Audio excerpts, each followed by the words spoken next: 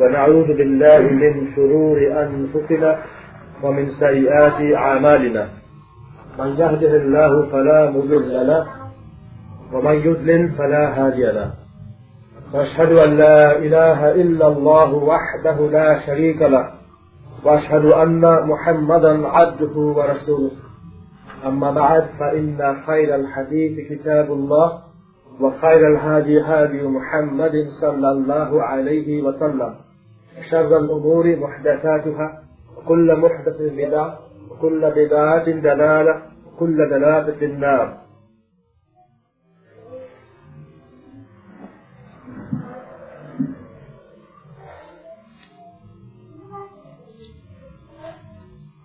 Alhamdulillah, we begin in the name of Allah. We praise Him and we glorify Him, and we bear witness that there is none worthy of worship except Allah.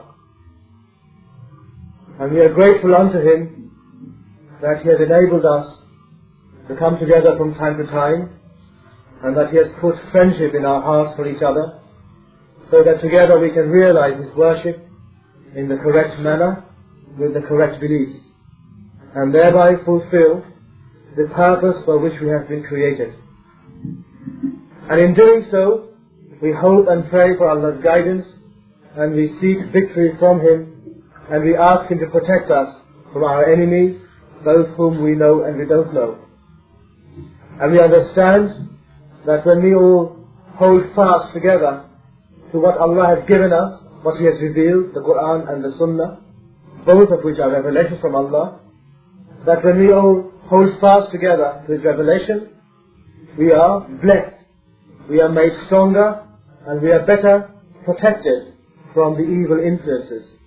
We are then able to be happy, we are able to avoid being defeated and being under humiliation, as seems to be the case with most of us nowadays. We also bear witness that Muhammad sallallahu alaihi wasallam is His final messenger.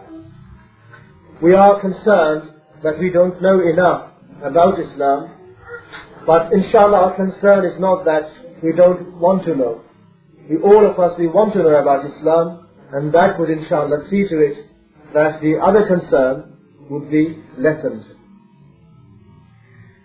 Muhammad sallallahu alaihi wasallam has delivered the message in its completeness. He has fulfilled His trust, and nothing has been lost. Allah has guaranteed in the Quran, in Surah number 15, in Surah Al-Hijr, verse 9, that He has revealed the revelation, the remembrance, and He is going to preserve it from any type of corruption. And the remembrance is the remembrance of the message, and the message is the Quran and the Sunnah.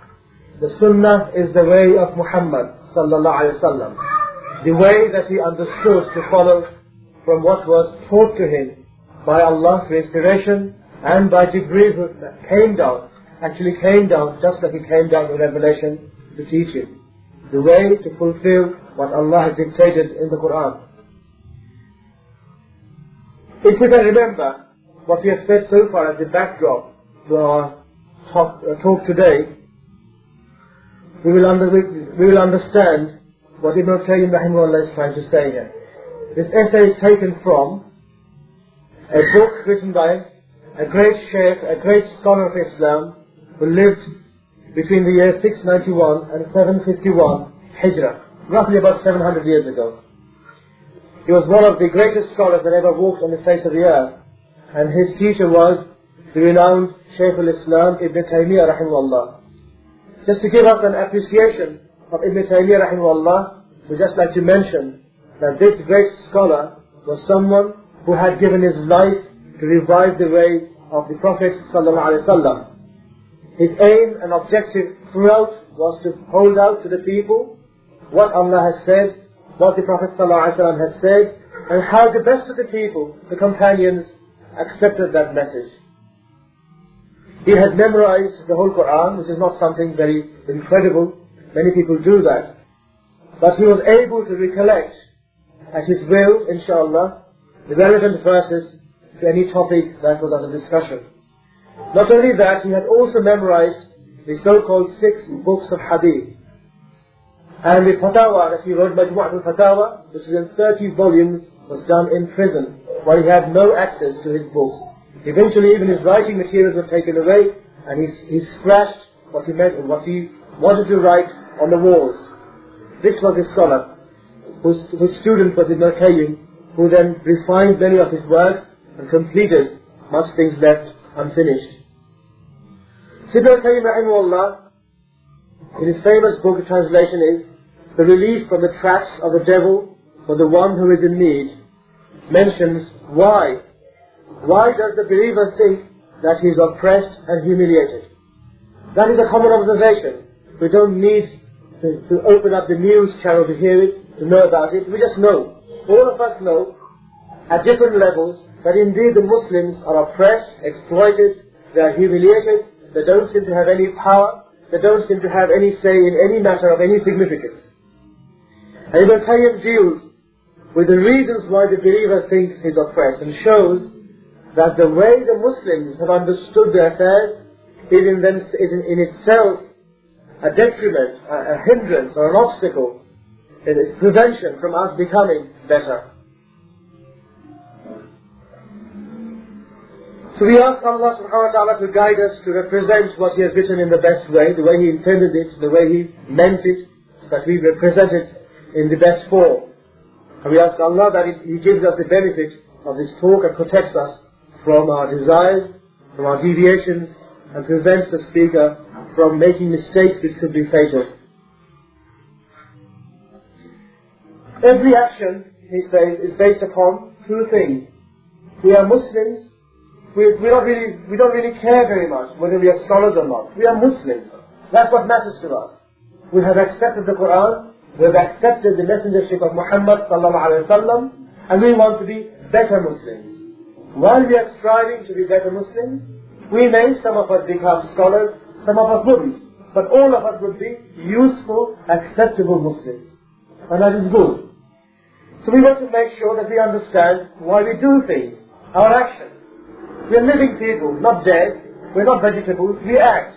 We get up in the morning, we go to the toilet, we have done something. We brushed our teeth, we had breakfast, we walked out of the house, we drove our car, or we read the Quran, we prayed, and we gave da'wah to someone. All of these are actions. And we must understand that every action is based upon two things. The love for such an action and the willpower to do it. We may not think so for actions which are trivial, like drinking water or looking at the time. But really, we have a need to look at the time, so we fulfill it, and we do that because we have the resolve, determination to turn my head, focus my eyes upon the watch, let me turn my wrist and read the time. So every action has these two things, whether great or small, every action. I'm thirsty, I will drink water, which is the case now. But no matter how much I love to drink water, if I just sit there, I don't have the willpower to do it, I wouldn't drink it. It just wouldn't happen. Let's understand this then first. Love for such an action and willpower to do it. The person likes to do something, why? Because it gives him something in return. When I do something like I drank the water, what did I experience?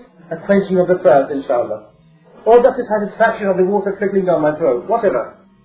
Whether I had quenched my thirst adequately or not, I had experienced something. The success of maybe being able to pick up the glass of water, that's trivial. But think of something big now. Being able to establish an Islamic school, or more than that, actually to establish the power of Islam as an Islamic state, where the Muslims are strong, with a strong army, they can defend themselves and go out and carry the battle on to the enemy. Whatever level though, we like to do things because with it comes an experience, a result, a feeling. So a person likes to do something because he likes to achieve the delight of the success with it. The success or the delight. And he likes to avoid things because what comes with those actions is pain or discomfort. Bad feelings, torment. He likes to avoid them. So let's stop and ask ourselves, we do so many things, what are we trying to achieve? What is really our true concept of happiness or delight or success? Is it momentary successes, momentary, small regionalized affairs like, oh, I drank the water, I'm happy now, that's it. Are our success measured in terms of this mundane, common day-to-day affairs like drinking water, having a nice meal, possessing a nice car?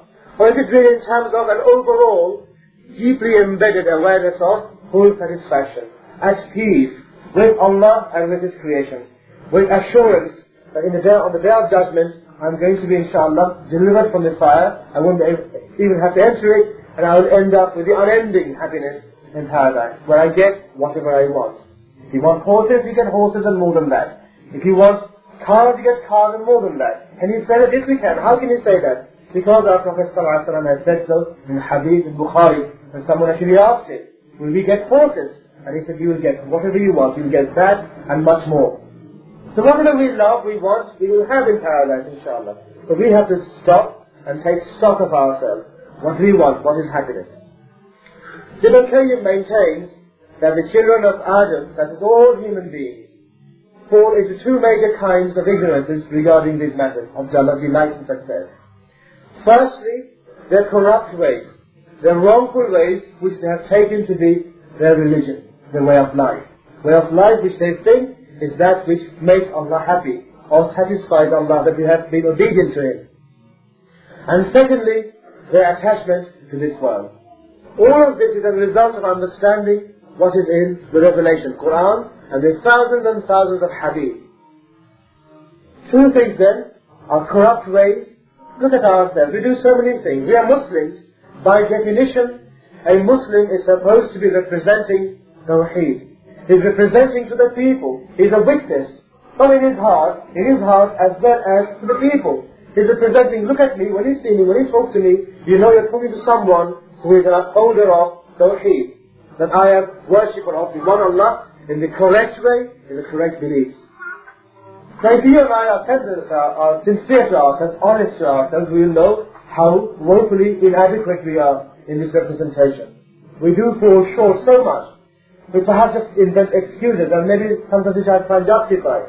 But at the end of the day, we know that so much we have done today, as such a lot of that was not really to make Allah happy, and deliberately against the Sunnah, wasn't really to, according to Islam.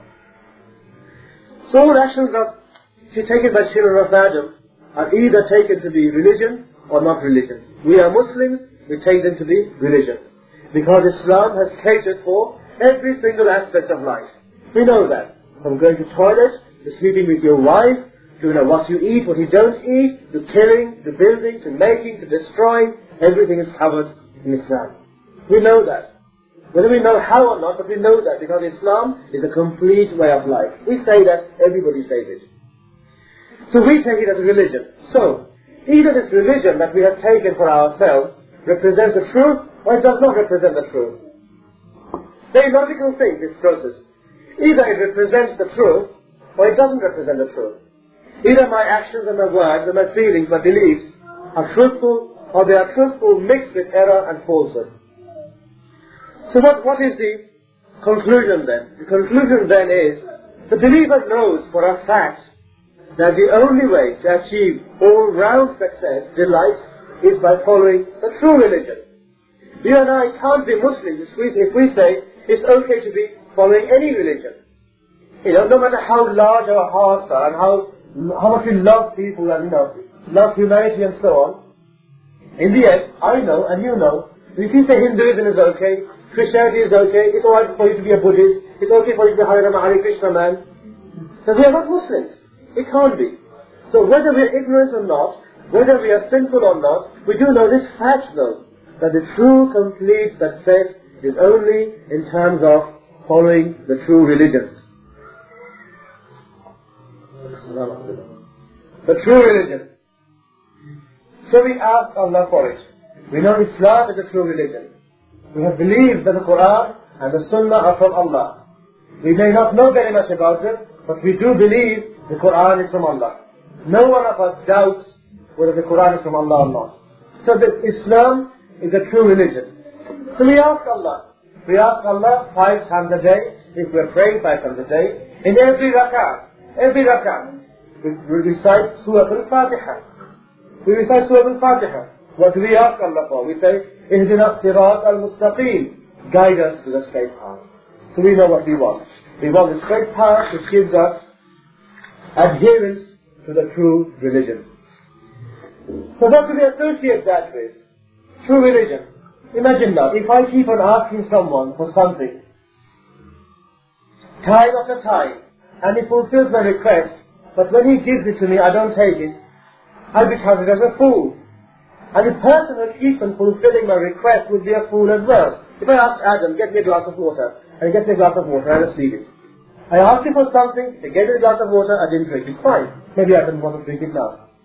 I ask him again, and again, and again, 5 times a day. After 5 days, there's 25 glasses of water sitting there. I haven't drunk it. I'm probably dead by then. The same thing. We are asking Allah 5 times a day, Ihdina Sirat al-Mustaqim. We are asking Allah for guidance. Hasn't He guided us? Didn't the messenger come? Don't we know of the Prophet? Have we got a Quran in the house? Can we read Hadith? Can we go to Imams of people who know about Islam and ask them questions? It is no. There are people though, there are some people we can go to ask questions. There are some people, whether they're Imams or not, but there are people more knowledgeable than you and me, relatively speaking, and we can go to them, we can read books and so on. So guidance is there, guidance has been given. Allah has made us be aware of the presence of the Quran and the Hadith. That's guidance. But if we don't take it, that's foolish. That means there's inconsistency. It's just like me asking Adam for water and never drink it to satisfy my need. All of us know and understand that we need guidance. We ask Allah for it and we don't take it when it's there. So we are being foolish. And sooner or later, Allah will stop giving us things when we ask it. He will stop guiding us. Because He will say, He knows that we are not sincere in asking. It's an empty ritual. It's just something we do to satisfy being part of our culture, or because my parents will tell me off, or my friends wouldn't like it, I hadn't prayed, all sorts of things like that. That is not following Islam. That is trying to be doing something according to a culture, to belong to a club. So we associate the straight path with what? The next ayah. Sirat al-ladina an'amta alayhim. The path of those on whom people going in and out. Sit down on. So the path of those on whom is your favor, those who experience the blessings. So we are the people who ask for the straight path, as a result of which we will be the blessed people, the protected people. If we are the blessed people, the enemies can't defeat us. If we are the protected people, we cannot be exploited by the enemies, by the hypocrites, by the wicked ones. We can't be. So we have to know also what is that we need to avoid. What is the other side that we need to be aware of, that we should avoid. We ask the straight path, the path on whom lies your favor, your blessings, not the path of whom. غَيْرِ الْمَغْضُوبِ عَلَيْهِمْ وَلَا الضَّالِّينَ. Not the path of those upon whom is your anger and who are astray. And we Muslims, we must have the courage to admit the truth in our lives. We must have the strength to hold on to what has been mentioned by the Messenger ﷺ to be facts. And then try and understand them, not contest them, not invent excuses against them, not try to feel bad about it and say, well, it doesn't seem reasonable, it seems bad, I'm shy to mention it, I feel ashamed, what will they think? We mustn't be like that. Our Messenger ﷺ has said himself, he told us, the path of those on whom is the anger of Allah are the Jews. They are the Jews who are the accursed of Allah. And we have to understand them to be so. Otherwise we'll become affected by them. And the path of those on who are astray, who lead themselves astray and the others astray, Muhammad ﷺ told us that they are the Christians. He actually mentioned them to be the Christians. Whether we know it or not, from their behavior, we must know, this must know, that those are the type of people we have to be different from. We cannot let them affect us. And they are bound to affect us, influence us, unless there's a shield around my heart, myself, against the influence. What is that shield? That shield is the knowledge and practice of what Allah has revealed. If I'm firm upon the path of Muhammad ﷺ, then I cannot be budged from that path and doing things different from that. And things different from the way of the Sunnah is from ignorance. From the Jews, the Christians, and the Mushrikun in general, like Hindus and Sikhs and Buddhists and whoever. Oh, what have you got?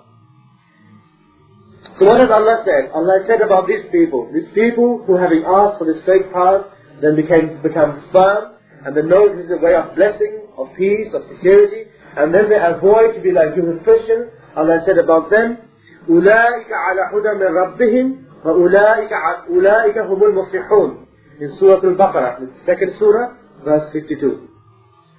That they are on true guidance from the Lord, and those are the ones who are successful. And Allah subhanahu wa ta'ala has also said in the Quran, فَمَنْ تَبِعَ هُدَيَّ فَلَا خَوْفٌ عَلَيْهِمْ وَلَا هُمْ يَحْزَنُونَ.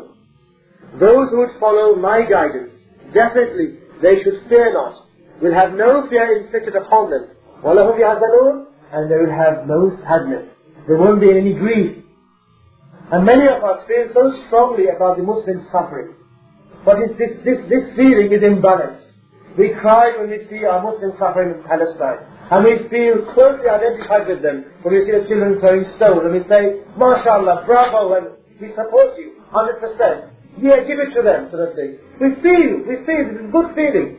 We feel for the Afghan Mujahideen. We feel for the Burmese Muslims. Now we feel for the Yugoslavian Muslims. We feel.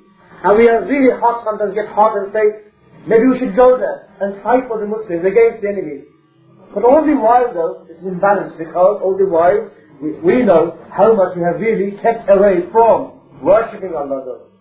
We felt concerned for our own kind, but we didn't feel concerned about that our kind is really based upon ourselves worshipping Allah in a common way as taught by Muhammad sallallahu alaihi wasallam. You and I, for example, are very sometimes don't pray 5 times a day. Don't follow that which has been made wajib, compulsory.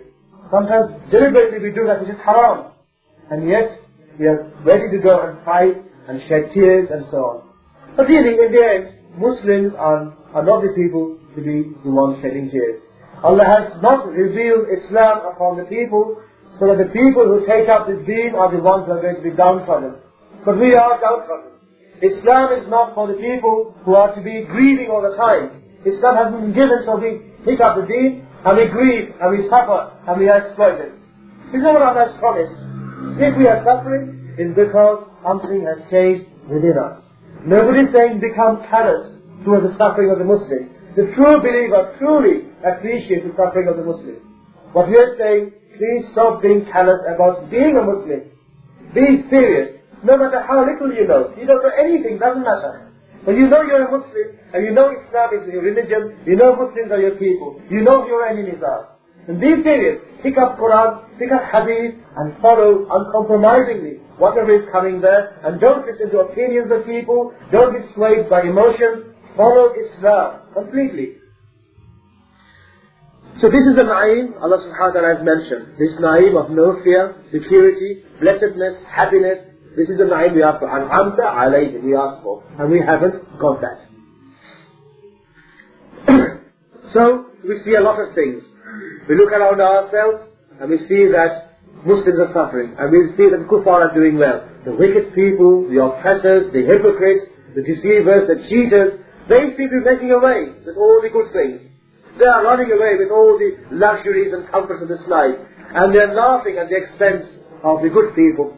And they are enjoying comfort at the expense of the nice people. The poor are getting poorer and they suffer. And the rich are getting richer and they are smiling all the time at the expense of the poor people. And we feel this is unjust. How can it be so? So what do? We conclude.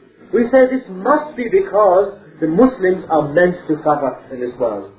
And this is what Ibn Qayyim is saying. This is the wrong thinking. Muslims are not meant to suffer. They are not meant to be human and defeated. They are not meant to be the underdogs. Muslims are not meant to be that. That's not what Islam came for. Look at Muhammad sallallahu alaihi wasallam and the companions. All of them. Did they suffer through their lives as the underdogs? They are few, they have little resources, but they were the uppermost. All the time. Because of what? Not material resources, those are needed, but because of blessedness. Because they were helped by Allah. Allah sent angels down. You and I don't disbelieve that, Battle of Badr and other battles. Allah sent angels down to support the Muslims, to fight on their behalf. And the angels fought with their flaming swords in their hands. And with their whips and so on. The angels actually fought and defeated and killed the kuffar. So we believe this now. We believe it's our lot to suffer. We are supposed to be like this. We are humble people. You know, we should be patient. Of course we should be patient. But not patient in remaining sinful. Not patient in remaining unmoved to come back to the Quran and the Sunnah. So we hear this ayat. Look at this number of ayats mentioned in the Quran. Allah has mentioned, وَلِلَّهِ الْعِزَّةُ وَلِرَسُولِهِ وَلِلْمُؤْمِنِينَ. That to Allah belongs the izzah, the honor, the might, the power, the prestige, and to His messenger and to the believers. Where is your honor? Where is our honor when they can come into our countries and do what the hell they please? The kuffar can come and do anything they like, determine our foreign policy, to how we run our country, to what we teach our children, to what we even eat sometimes. They can do what they like to us. Where is your honor? And Allah has said honor and prestige, izzah, belongs to Allah, His Rasul, and to the believers. We know it belongs to Allah. We know it belongs to Muhammad sallallahu alaihi wasallam. We know it belongs to the companions. It doesn't seem to belong to us now. And Allah subhanahu wa ta'ala said, وَإِنَّا جُنْدَنَا هُمُ الْغَالِبُونَ. So indeed our forces will be the overcomers. We say the Muslims are fighting in Palestine, the Muslims are doing this, the Muslims are doing that. How are the Muslims really fighting? Are they really fighting on the basis of Islam, or have they covered many things with nationalism? Are they really fighting for maybe cultural reasons, for making the country independent? Maybe they don't want to fight because they want to establish the Sharia, they want to fight because they want to have the land and run their own country, have their own flag. Maybe. Allah said, كَتَبَ اللَّهُ لَا عَدْلِبَنَّ أَنَا وَرَسُولِي. It has been ordained, that Allah has ordained that He will be victorious and His messenger. And Allah said, وَالْعَاقِبَةُ لِلْمُتَّقِينَ. Allah said in the Quran, you are not going to deny the Quran. I am not going to deny the Quran. Allah said, the blessed end, the highest end is for the muttaqeen. Those who have taqwa, those who have fear of Allah, they love Allah, they have hope of Allah, and they fear His punishment. Those who worship Allah. Where is the blessed end? Every time it seems they're slipping further and further down the drain. It's getting worse and worse for us. So, what we mustn't do is start ascribing piety to ourselves. What we must do and say is, look, enough is enough. We have messed about a lot. Too much mucking around has gone on. Okay, we have our light-hearted times and serious times. Sometimes we have to be a little frivolous now and then, joke around a bit, It's needed to keep ourselves sane. Otherwise we'll really become too serious and we'll crack. Okay. But, at the end of the day again, we mustn't become people who think that they are alright. And we are suffering because we are alright. That's why we are suffering. No, we are suffering because we are not alright. Because we have let go of Islam. Because we have strayed from the straight path. Because many things we do are not according to the Quran and the Sunnah. Many beliefs we hold are unworthy of a Muslim to believe. So we mustn't give excuses like this person. When he said, لا يسأل عما يفعل وهم يسألون. Allah cannot be questioned, but He will be questioned. This is an ayah in the Quran, it's true. But He's missed the point. Allah cannot be questioned. He tells us to pray, we pray. You can't say, but why? Why does Allah pray? Why doesn't He have to pray? Why do we have to pray? You can't do that. That's how we apply the ayah. But we have to be questioned. We have to question ourselves and say, look, we are suffering because of this problem. Ibn Qayyim then continues. He mentions that how close a person is going to be with regard to answering this problem depends on how closely he understands the names and attributes of Allah. Allah has described Himself, hasn't He? We're not being asked to believe in a God whom we don't know about. What is Allah? We can say what Allah is. Allah is Ar-Rahman, Ar-Rahim, Al-Malik, Al-Quddus, Al-Salam, Mu'min, Muhaymin, Aziz, Dabbar, and He has so many 99 names you can say. So we know then, if we don't know the names and meanings of these attributes of Allah, we don't understand them, then to that extent that we are wrong, to that extent we are going to be mistaken in appreciating what's happening around us. That's the main thing to understand. And look at so many of us. There are enough Muslims, it seems, who are active. Let's look at the number of organizations. 1,001 organizations. That shows that there are enough Muslims active, feel for Islam, they're trying their best. They have good intentions, and they're pious, inshallah, in their intentions. But in the end you'll find majority of us are quite prepared not to give importance to aqidah, to the beliefs. If there are petty matters, little things too. No, forget it. It doesn't matter. You're recreating old problems. You're going to rock the boat too much. Cause ripples in the water. It's always nice and flappy. Well, why throw stones, What does it matter what he believes in? We're all working for Islamic State. We're all supposed to be working for this, working for that. So they won't talk about Allah, His sifat. Where is Allah, for example? What are you supposed to believe in Him? Does He come down every third part of the night or not? What is this nuzul that we have to believe in? And things like that. The aqeedah of Allah, they don't believe in. So Ibn Qayyim gives a story. He says, look, when there are people of authority around, and the people are generally not that corrupt, they can realize how pernicious, how evil it is when someone comes along and tries to create doubts in the names and attributes of Allah. He gives an example. This is a true story. There happened to be a man called Al-Jahm ibn Safwan. A person called Jahm ibn Safwan. Out of him came a sect called the Jahmiyyah sect. They existed in the past, and remnants of them exist now. People still hold on to some of their beliefs, and but they're not Jahmiyyah maybe. For example, the Jahmiyyahs believe the Quran was created. That the Quran is not the eternal word of Allah. They say the Quran is created. They believe, for example, Allah did not speak to Musa alayhi salam. They mention the Quran, Allah spoke it, and they say, no, Allah did not speak to Musa alayhi salam. How can God speak? That's like making him like a human being. They use their so-called intelligence to deny what Allah has mentioned. Okay, they use, for example, rationalizing process, legal logic. Then they say, Allah did not take Ibrahim alayhi salam as Khalil. We know about this, Khalil, a special type of friend. No, Allah couldn't have done that, because Allah is no one. How can Allah have a friend? That makes his weak. So they use the so-called logical process, but in the end, using this logical process, they ended up denying things in the Quran or misinterpreting them. They're the Jahmiyyah. They were not Muslims. And Jahm ibn Safwan's teacher was one called Al-Ja'ad ibn Dirham. Al-Ja'ad is the one who infused in the mind of Jahm the doubts about the names and attributes of Allah. As a result of which, he ended up creating this sect which were non-Muslims.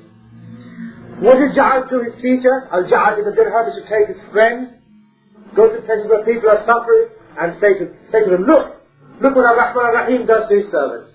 Say someone suffering very bad disease. Look, Ar-Rahman Ar-Rahim, your merciful God, what he has done to his people. In essence, what has he done? He has tried to deny Allah is Ar-Rahman Ar-Rahim. And he has made the people have doubt about it, or confusion about it. And people are going to say, yes, Allah is Ar-Rahman, then how can we suffer?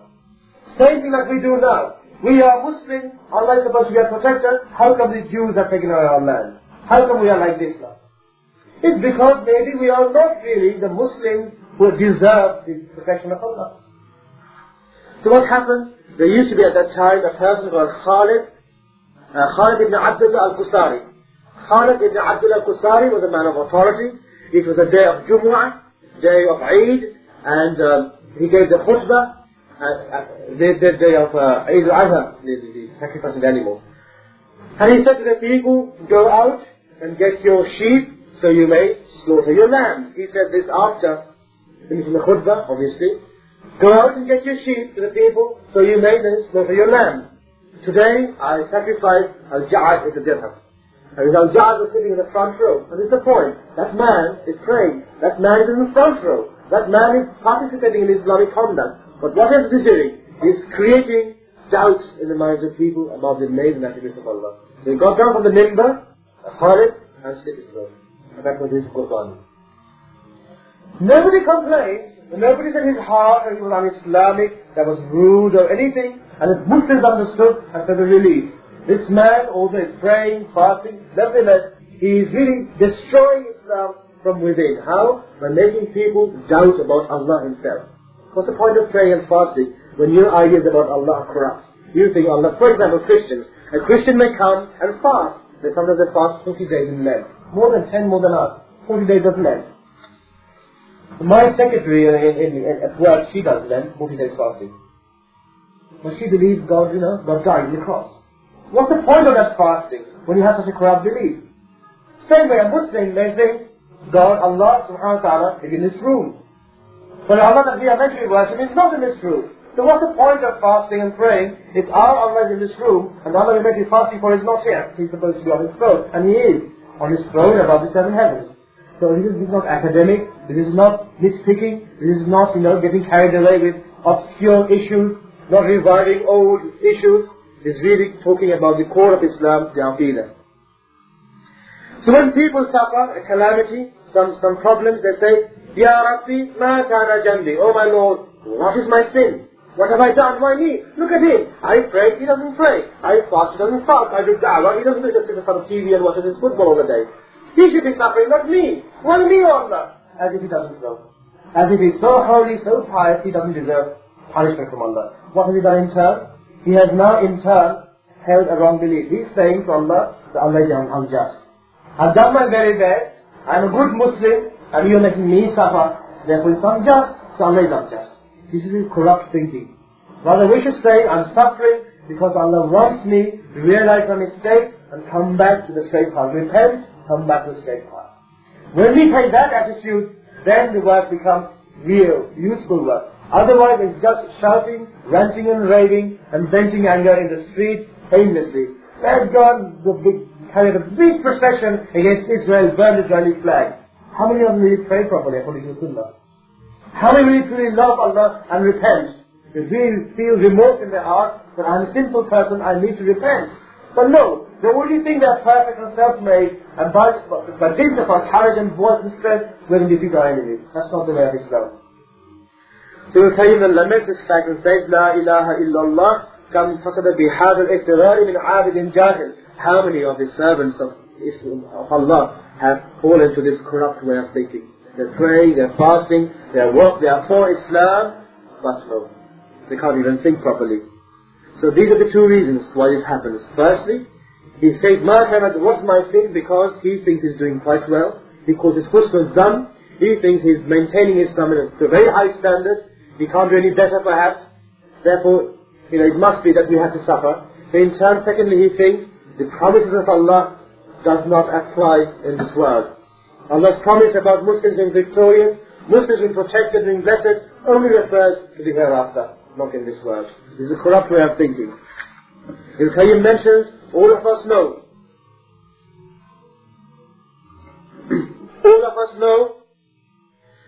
that what is obligatory upon us, we have to fulfill, we have to do. There's no big deal about it. We are the Muslims, they are not. They don't have to pray, they don't have to fast. They are kafirs. The greatest sin and problem is that they have rejected Allah. That is the main sin, the main problem. From it stems all the other things. And they fast, they mess around, they have girlfriends, they drink wine, they go to discos, they have incest, they have homosexuality. All of this is coming from one thing, rejection of Allah. That's the main problem. So all of them are bad. If you can limit them, good, limit them. If you can reduce them in society, reduce them. Abortions, for example, reduce abortions. But that's not what we target. Target is the people who believe in Allah. We are the ones who say we believe in Allah, and we don't pray, we don't fast, we sometimes have girlfriends, we go to discos, we listen to stupid music, we do lots of silly things. So how come? Islam is not meant to be just a lip service. We're not meant to be just because we call out as Muslims and sometimes pray, sometimes don't, automatically have a guarantee of protection from Allah. Automatically now the Muslims are not going to be downtrodden. We should always be victorious against our enemies. How come the Jews, there's so few of them, destroy so many of us? Remember the battle in Lebanon. Do you remember the battle in Lebanon, where the 75? How many Syrian planes took off to encounter this tornado, the F-14s, Tomcat, over Israel? Well, 120 MiGs took off. How many went down? Well, over 100 went down. How many planes did the Israelis lose? One. Let's imagine. Over 100 aircrafts lost their dogfight, only one of them on the other side. It's not because of that, it's because we don't really have faith, we don't want to practice, so anyway. This is happening. The man takes up a religion, he knows deen, or he compromises, and he starts, giving up things. He says, let me just not do that for the time being, I'll do it later. I know Islam says this, but I'll leave it for the time being, I'll push it aside, because maybe it's not so important, so if I did do it, I'll lose out. For example, the man who keeps his shop open, the Muslim man who keeps his shop open, Jumu'ah time, is still buying and selling. Because if I shut my shop, my business will go down. I'm making a roaring business here, you see.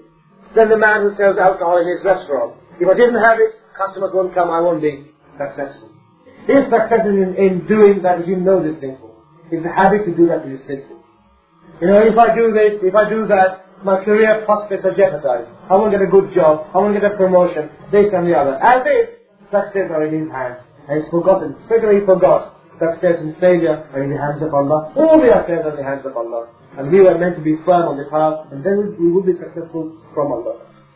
So this compromise comes along because he does not listen to Muhammad sallallahu alaihi wasallam. And Muhammad sallallahu alaihi wasallam told us, بعد بالعمل فتنا كفتح الليل المظلم يصبح الرجل مؤمنا ويمسي كافرا ويمسي كافرا ويصبح مؤمنا يبيع دينه بعرض من الدنيا.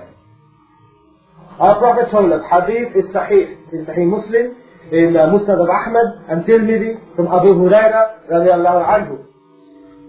Our Prophet said, go out and act in your religion. Go out and act upon your deen. Whatever you know. You know something. You know something, at least. You know how to do wudu maybe. Well, at least do your wudu properly. And then you mess up your prayer, you will correct it one day. At least take care to do wudu properly. You know how to say La ilaha illallah Muhammad Rasulullah. Well, say it once in a day, maybe sit down and say it. Think about it from your heart. There is no deity to be worshipped but Allah. Say it in your heart, properly, feeling. I am one who worships only one Allah. These people don't worship one Allah. I don't worship an idol. I'm not a Hindu. Say to yourself, you know something. It's not that you don't know anything. So go out and act upon your religion.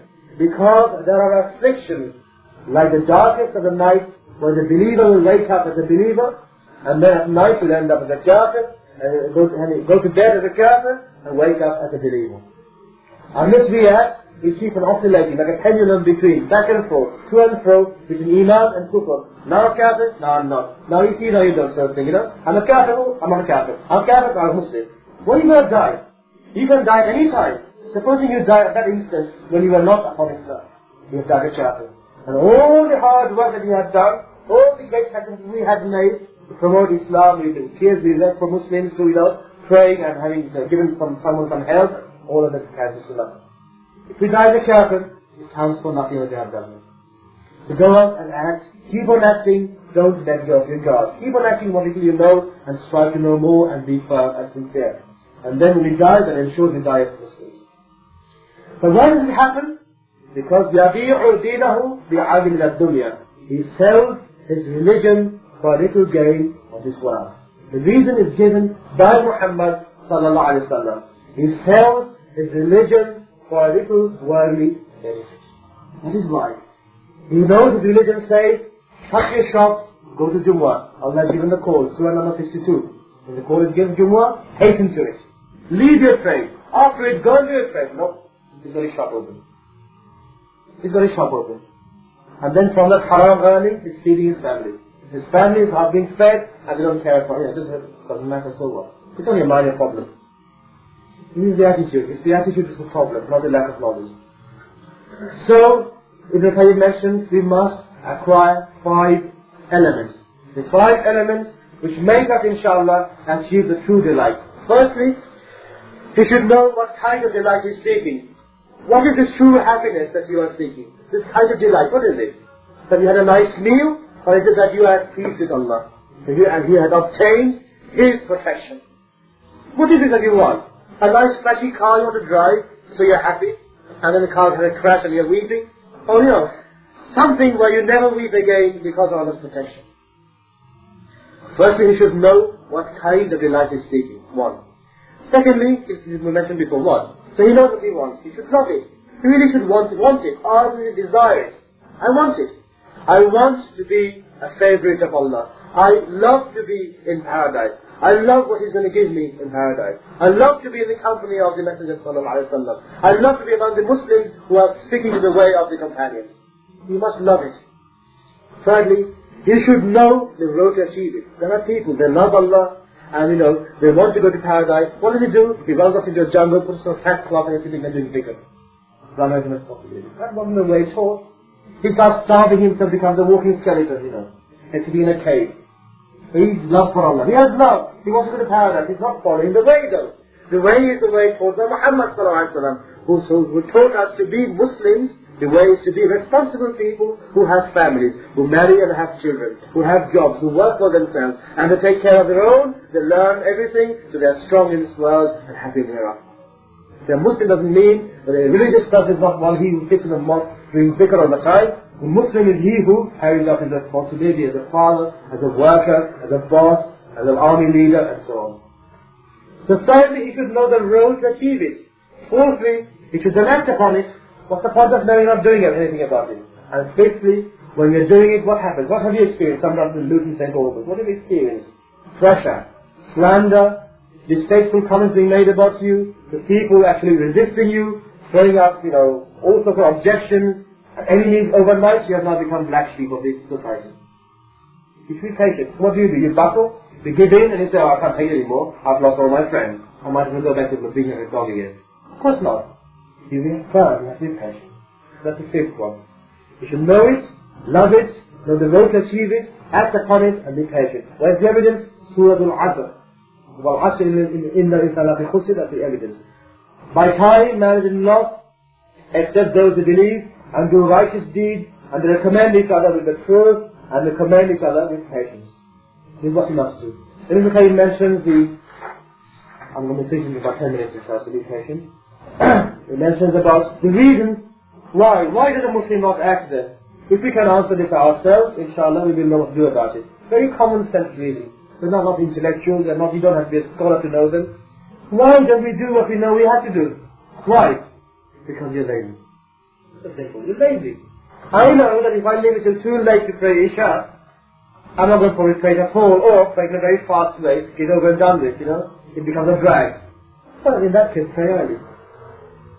It is good. It is recommended to pray late, as late as you can. But if praying late means you're going to boss it up, well, pray early. You pray properly. This is the way. I know if I have a heavy meal, I'll get sleepy and tired, and I'm not going to bother doing that Islamic study or praying or something. Well, have a heavy meal afterwards. So first of all, it's the man himself. Because he's lazy, he doesn't feel like it. Second,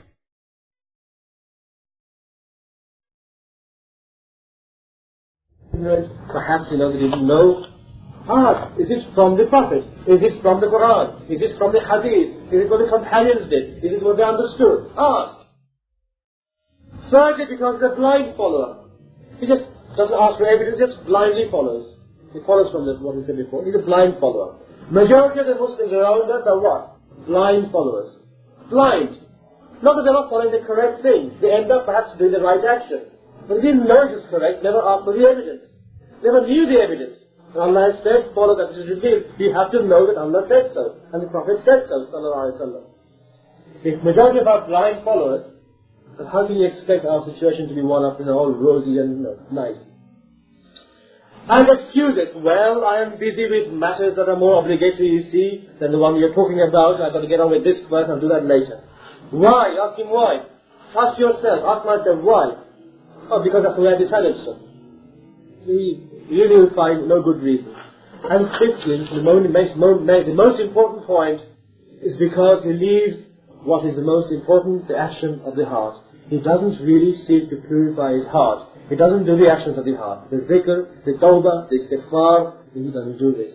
That is to him, if you do, very nice, he's a holy man, he does it. It's good if you do, it doesn't matter if you don't do. But that was the most important thing. And the scholars have said, if we purified our heart, then that will go towards developing in the deen and understanding the deen. How can you appreciate that? Look at the Orientalists, the Christian scholars of Islam. They know more about Islam than you and me, the average Muslim anyway, certainly. We have scholars of tafsir, of Arabic grammar, of sharh hadith, of many things among the Christians. But they are still Christians. So what good do you do to them? Knowing so much about Islam? Nothing. Not a penny. Not a halfpenny. So, because the heart is corrupt. But a good Muslim whose heart is trying to purify, is trying to make it clean, he wants to be forgiven by Allah, he learns only one hadith. He practices it. And he practices it out of reverence for the Prophet ﷺ and obedience to Allah. And one wisdom is better. It's better for me to know 5 hadith, practice that sincerely, than know 1,000 hadith. I can tell you what Bukhari says in volume 1, and not do it. What's the point? He might as well be almost like a Christian. So it's mentioned to us that there's an ayah in the Quran which says that when we are not sincere, when we ascribe piety to ourselves, self-righteous, and we are not serious, what happens is the wrong things that we do, it appears to be good things to be done. The wrong things that we do are made to seem nice to us. They are the good things to be done, made alluring to us. We start giving excuses, we start justifying, and in the end we take our wrongful ways to be the right ways. We say, I know the Prophet said so, I know the companions did so, but our times have changed, we are in a different situation, this is what we have to do, this is better for us to do. We end up saying it's better for us to do. And Allah says in the Quran, أَفَمَنْ زُيِّنَ لَهُ السُّوءُ الْعَمَلِ فَرَاهُ حَسَنًا فَإِنَّ اللَّهَ يُضِلُّ مَنْ يَشَاءُ وَيَهْدِي مَنْ يَشَاءُ. Is he then to whom the evil of his conduct is made alluring, so that he looks upon it as good, equal to the one who is rightly guided?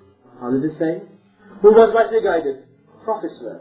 Who was rightly guided? The companions were. Who have been approved of in the Quran and Sunnah, first generations. In what way do we differ from them? Many ways. We are rightly guided and they are rightly guided as well? No. We have altered, we have changed, we are the ones that have taken wrongful ways, different ways. But let's not justify them if they think they are good. We know the good is what they have. So is he then to whom the evil of his conduct is made alluring, so that he looks upon it as good, equal to the one rightly guided? Can't be. The last 5 minutes, inshallah, let us look at some of the ayat mentioned in the Quran. These ayat are very powerful verses. They hold promises to the believers. The believers, if they can't even accept the promise of Allah, how can they then try and strive to fulfilling it in their lives? How can they? It is not a shameful thing that we don't know. What is shameful thing is that we don't want to know. We may not know anything, doesn't matter. We will change slowly, step by step, but surely, step by step. Let's not rush it. It's not a game. It's not a tussle between them and us. We want to be Muslims step by step, with the right priorities. Allah subhanahu wa ta'ala said in the Quran, وَلِلَّهِ الْعِزَّةُ وَلِرَسُولِهِ وَالْمُؤْمِنِينَ. We mentioned this. Remember it, going back here, remember this. The honor, the might belongs to Allah, His Rasul, and the believers, and we haven't got it at the time being. Allah subhanahu wa ta'ala said, وَإِنَّ اللَّهَ يُدَافِعُ عَنِ الَّذِينَ آمَنُوا. Verily Allah protects those who are believers. Do you really think, if we have the protection of Allah, we can be defeated? Allah subhanahu wa ta'ala said, يَا أَيُّهَا النَّبِيُّ حَسْبُكَ اللَّهُ وَمَنْ تَبَعَكَ مِنَ الْمُؤْمِنِينَ.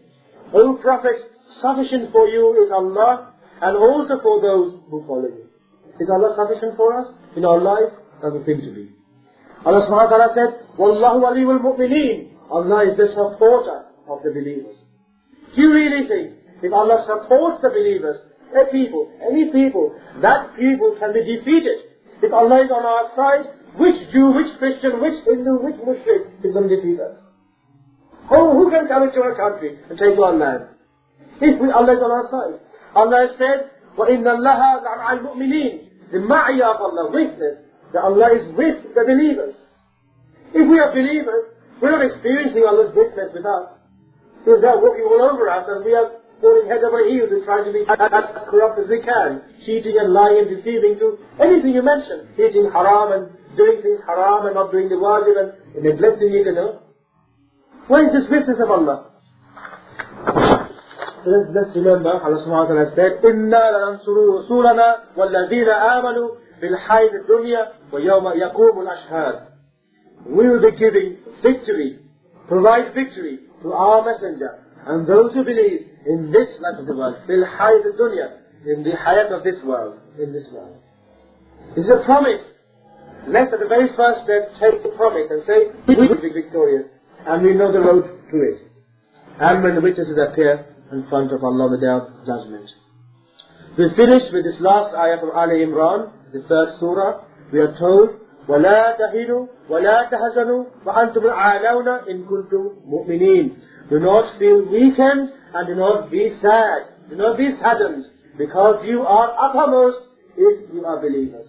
And what Ibn Qayyim saying, the believer thinks he's suppressed and oppressed because he thinks he's meant to suffer in this world. That is wrong. We are oppressed and suppressed because we are not fulfilling the conditions of Iman, the conditions of the Kalimah. We are not fulfilling the conditions of the Kalimah. We are not really developing love for the Prophet ﷺ. We don't really take heart from the promises of Allah. It doesn't matter how much we know, how little we know, we have to start with the right attitude, that is all, and then victory is for us, waiting for us to take it. We are the Muslims, we will vanquish, we will conquer the whole world, we will implement the Sharia, and we will show the enemies of Allah where they stand against those who have taken words of Allah seriously. SubhanAllah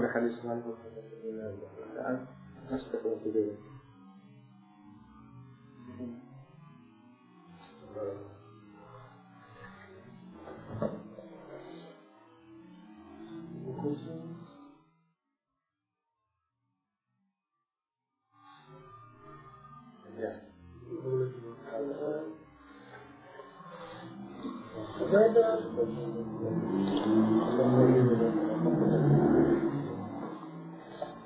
somebody falls short and they go to hell, he's a Muslim, will he be guaranteed paradise?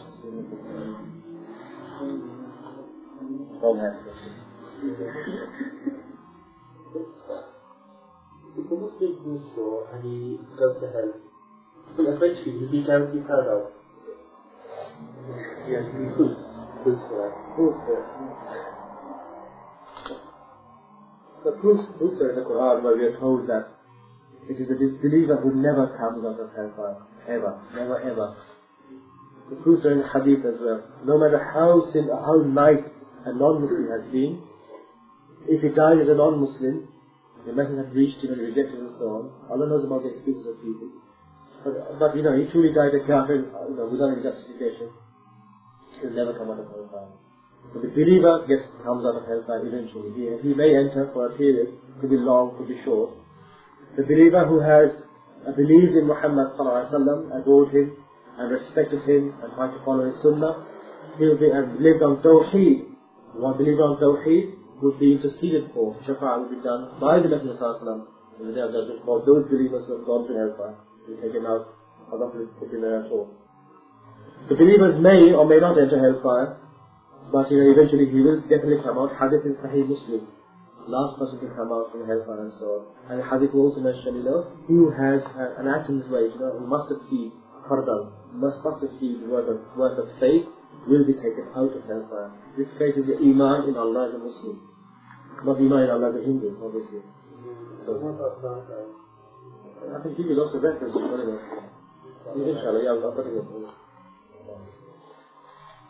Then we did a talk several months ago on invalidation of action. Remember? Invalidation of action. And we mentioned that the believers are the ones who go to paradise and the disbelievers don't. And we gave you the proofs.